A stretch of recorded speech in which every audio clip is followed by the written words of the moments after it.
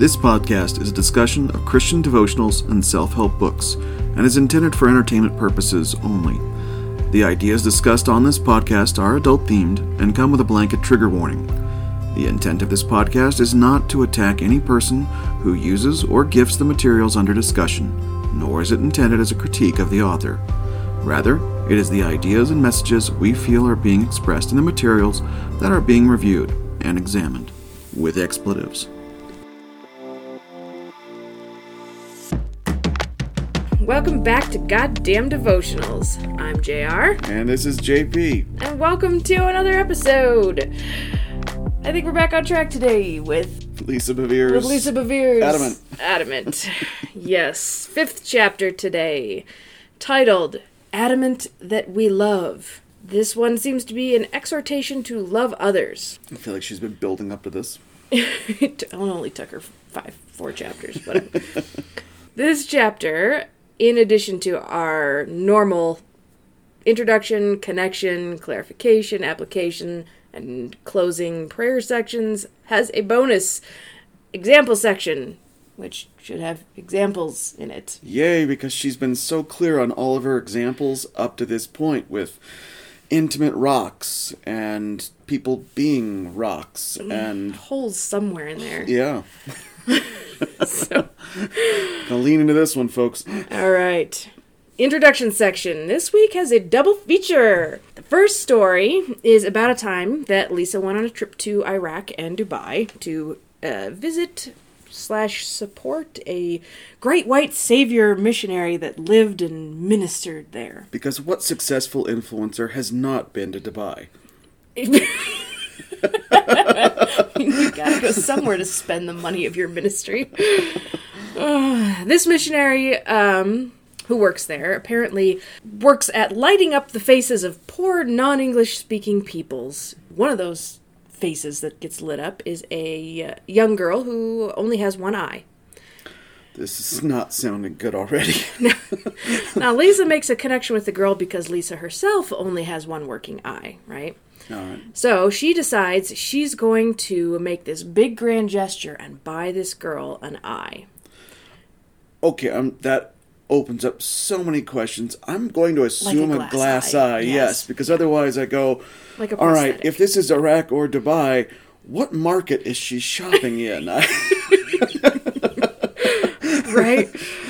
So yeah, she buys this girl an eye. You know, this is amazing love that has been exhibited in this story. Very magnanimous. Yes, I mean, this girl with her new eye has been elevated to the level of, quote, princess status.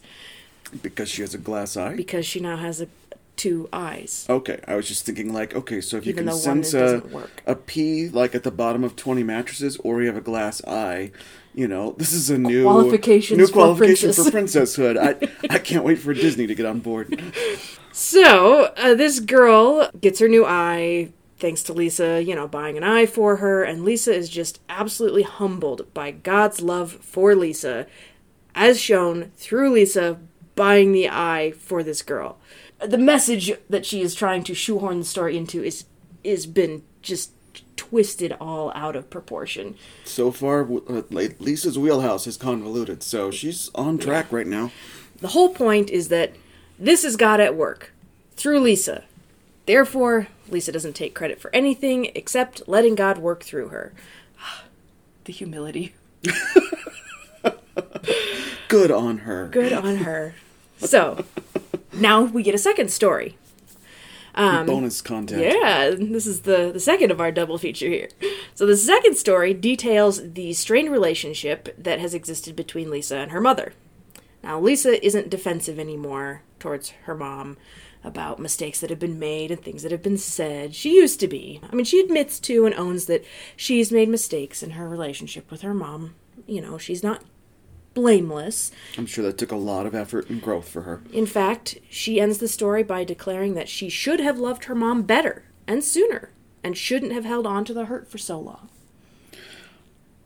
And in classic fashion, based on the first 4 chapters, I do not get the connection between the 2 examples. All right, well, let's go on to the connection section then and see if we can match it up. For the connection section, we have to remember that people are not good examples of what love is. We can't take our example of love from people. Let me guess. Jesus? Aw, you beat me to the punch. Sorry. I've been to Sunday school. Yes. God is the only good example of really real love. Okay, cool. Well, Yeah. that answered that question. Right? We've been trying to figure that one out for a while. Damn. This is profound. Yes, now you know the truth. You cannot look at somebody who says they love you and who treats you as if they love you as if they really love you, because that's not real love. No, it's true. Okay, gotcha. I'm making it much more clear, aren't I? Yeah. All right, let's see if the clarification section will help clarify this what's been going on here. Love does not equal approval. And vice versa. Approval does not mean that you love somebody. Love somebody doesn't mean that you have to approve of them. Okay, I mean, like, I'm sort of on board with that as far as, like, yeah, there's people in your life that you may not agree with decisions they make, but you still care about them. Absolutely. Right. But she's not talking about agreement about indecision. She's talking about approval of decisions. Oh. This is the whole, like, love the sin, hate the sinner argument of Right. I can say that I love you and still act like I hate you because you've made choices that I don't approve of. This is usually the stuff that people go, I'm going to preface this with, I'm not judging you, but, and you go, Yeah. Oh, I feel the love right now. So on that note, Lisa spends a bunch of time totally bad-mouthing the church for not loving people the way that they should be loving people. That's an easy target. Yeah, because, the church extends approval to people who sin, but they shouldn't be extending that approval to people who sin because that's not true love. So she's throwing her target audience under the bus in the same breath of telling them what to do. We don't approve of you, but the church, capital C, in America, capital A, seems to have accepted you into their arms and welcomed you into their congregation without making you change your lifestyle, and therefore has signaled approval of your lifestyle through acceptance, and that's not really real love. Okay, I've been in this small group. Yes, yeah. I'm pretty sure that's what she's driving at. Moving to the application section, because we all need to know what to do with this definition of love that doesn't include approval. Mm-hmm. How do I apply this? How do you apply this? To my life? All right. I can't wait. Woo! Please let there be like a 3-part instructional. I think there might be. First of all, love others as God loves you. Now, what that really means in this section is that you should, quote, love without regard to boundaries, wisdom, restraints, or health. And by love, Lisa means serve. So you should serve people without regard to any sort of boundaries that you might have, any thoughts of whether this is the smart thing to actually be doing, whether you should put any restraints on time or energy or anything like that that's given, or your own personal health, whether can I actually do this or not, shouldn't matter.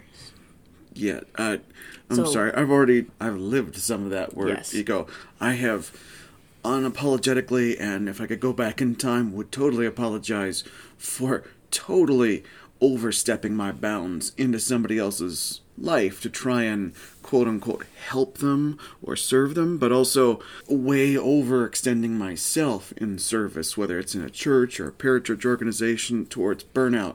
Yeah. This is not a good example of love at all. It's this usually is the self-serving. admonition of how do you love people? You serve them. Serve. Just give. Mm-hmm. It doesn't matter whether it's practical. It doesn't matter whether you can afford to. It doesn't matter whether you have the time to. It doesn't matter whether there's other things that you should actually be doing, such as working, spending time with your family, taking care of people who are dependent upon you. It generally ends up turning into an outward expression of service where you end up serving where you are not needed or wanted at the expense of serving sometimes your own family. Like her own example of saying she didn't love her mom enough. I go, well, it's great that you were in Dubai or Iraq, but if you could have been helping your own family in your own backyard, I feel like maybe go and spend some time on your own family and life before you go out and try and drum up illustrations for your next book.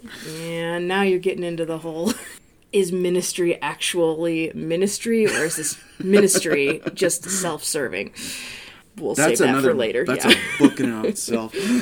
You serve, because works without love is meaningless. So do the good things, right? But don't just do the good things, do them with the right motivation attached. Mm-hmm.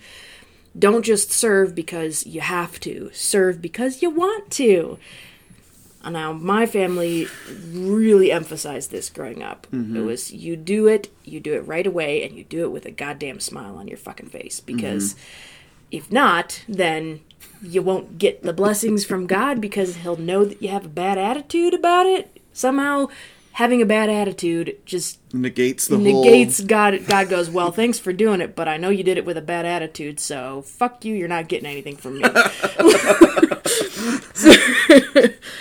Also, third thing here in this application. It's a dirty job, but don't complain about it. Exactly.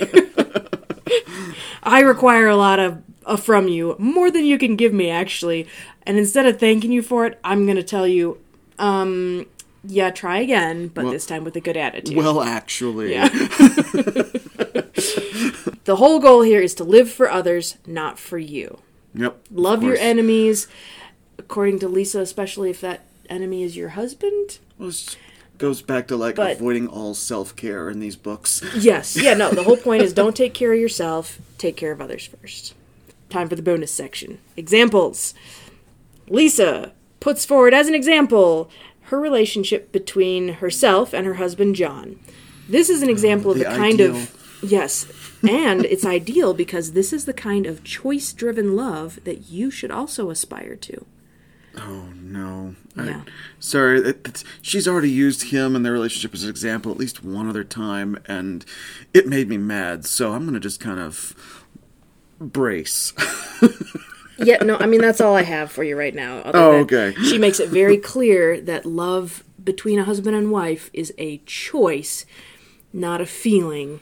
And that choice is what you should aspire to. Not feeling love for somebody. You should choose to love them. So this couples nicely with the earlier chapter where you choose to love someone else, and then you own them. And they choose to love you, and then they get to own you. That's the whole ring thing, is we are owning each other. This is very contractual. Yes. Yeah. Yeah. Yeah.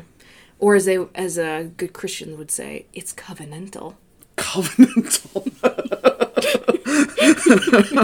So, the other thing that I shoehorned in here in the example section, because I didn't really have anywhere else to put it, but I thought it was very entertaining that this minister who uses a lot of social media and a lot of technology starts on this huge rant about social media as being potentially bad and evil. Maybe not entirely so, but regardless, it would be so much better if we could all just go back to the old-fashioned, better ways of staying in touch with people. Yes. Like phone calls. Why go back to phone calls? Like, that would be your cell phone. You need to go to a wall phone. Wall phones are too impersonal. Let's go back to stationary or writing desk. Why stop at actual phones? Why not go back to, going over to somebody's house for tea every day? Yeah. Why are we stopping there? Just write letters, goddammit. Yeah, I was going to say, is that this grass is always greener argument when Christians, or I won't even nail it on Christians, just with the idea of fundamentalism comes into the play, and it's always, instead of the grass is greener over there, it was a better, more idyllic age back in some uncertain time but if you really look at that specific or uncertain time, it was absolutely ridiculous how many bad things that were improved by moving forward with technology. Today's technology is bad, but yesterday's technology was perfect, better. Ideal. Yeah. Because, today's technology could be used for bad, but letter writing could never be used for bad. Oh, gosh, no. You could never misconstrue words written on a page. Oh, no, never. No one's never misinterpreted a text. No. Apparently there's a whole art to letter writing. Yeah. Yeah. All right. So, that's the example section.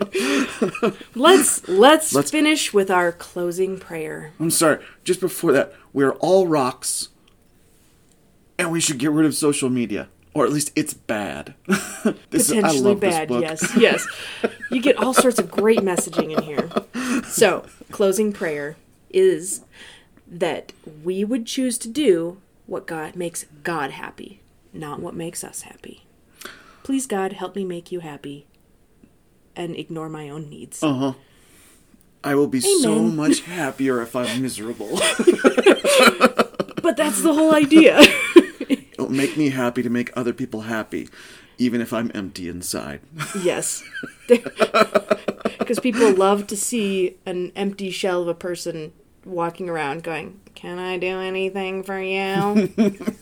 I'm just here to serve. I know I'm nearly broke, and I'm exhausted, and I haven't slept in weeks, but is there anything else you need from me? Exactly. All right, folks. On that note, we're going to close it out for the episode. Took a little bit longer on this one. I think the there was a bit more added section. Yeah, there was bonus content. Added a little time on there for you. Hopefully you all enjoyed it. And on that note, we're gonna close it out. Thanks for joining us on this masochistic journey. We'll see you next time. We'll see you next time. Contact information is in the show notes. If you want to send us stories about service and, the last time you overextended yourself because you thought that was going to make God happy. All right, folks. Bye.